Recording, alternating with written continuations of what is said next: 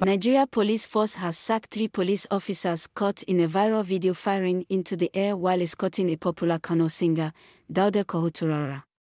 The force public relations officer, CSP Olumuyiwa Adejobi, disclosed on Thursday.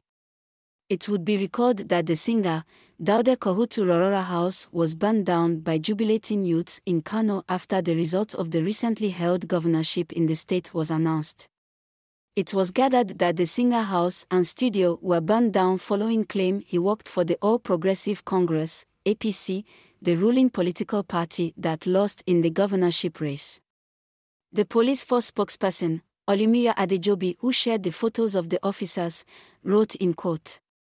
"Subsequent to complaints and findings on video evidence widely circulated on Friday, April 7, 2023, on social media of high-handedness, unprofessional conduct, and misuse of firearms against some policemen